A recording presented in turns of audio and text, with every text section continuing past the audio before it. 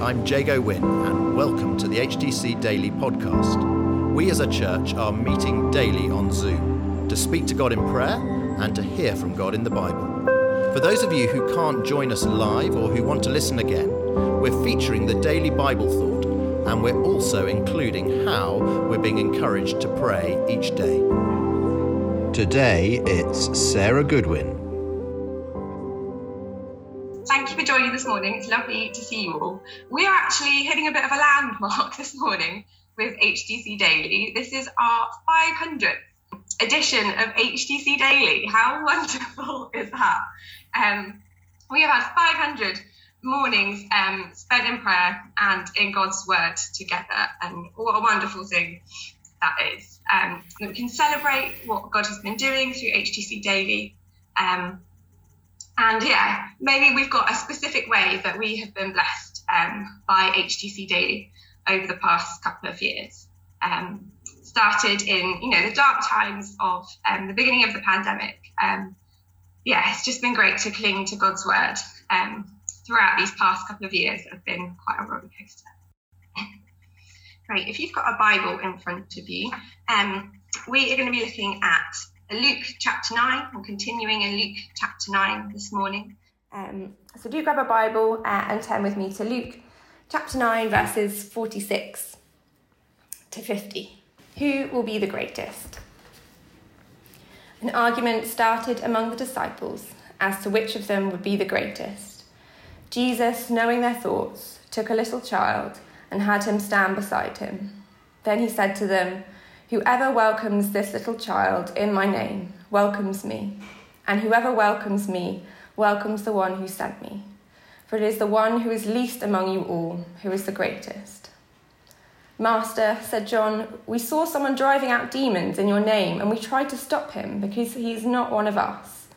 "Do not stop him," Jesus said, "for whoever is not against you is for you." We all long for recognition, don't we? We want to be successful at what we do, and we want any success we have to be recognised, whilst our failures we'd really rather were overlooked and forgotten about. And we find the disciples caught up in this argument, wanting recognition, wanting renown. It's not enough just to be remembered, but which will be considered the greatest.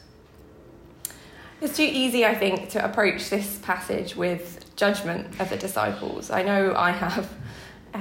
To overlook our own pride and roll our eyes at the disciples having this particular argument in the presence of Jesus Christ. But if we hold some grace for the disciples, they have been on a bit of a roller coaster ride. From the all-consuming glory of the Lord at the Transfiguration to failing and trying to free a demon-possessed boy, and then a worrying and confusing statement from Jesus that they're too afraid to ask about. Overwhelmed, tired, emotional, confused. I know I'm not always that rational when I feel like that. Jesus' response to this argument is not to yell at the disciples or even to point out his own greatness, although of course his is the only greatness they should really be concerned about. Instead, Jesus brings a small child to stand at his side. The verse that stood out to me the most in this passage was actually the start of verse 47, where it says, "Jesus, knowing their thoughts." I probably could have spoken just on those 4 words this morning. I think there is such comfort and challenge for us there.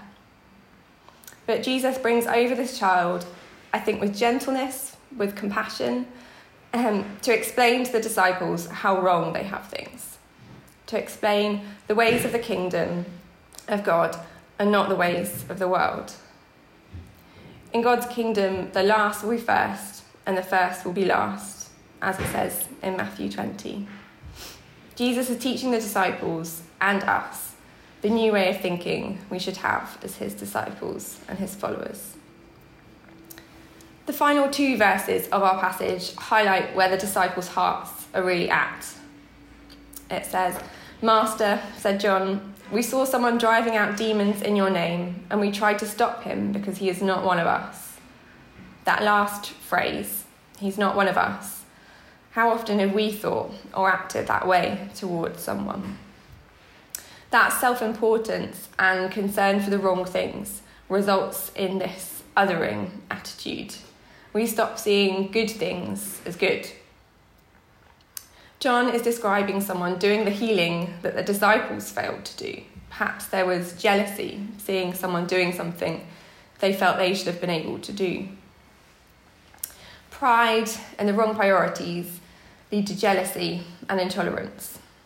We might not be outwardly prideful or self-important, but Jesus knows our thoughts.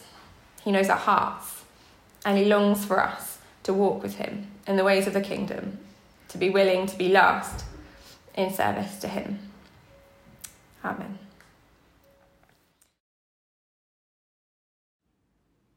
For our 500th edition of HTC Daily, we spent some time thanking God for all that he's done through HTC Daily over the past couple of years and the many ways that it's blessed our church family.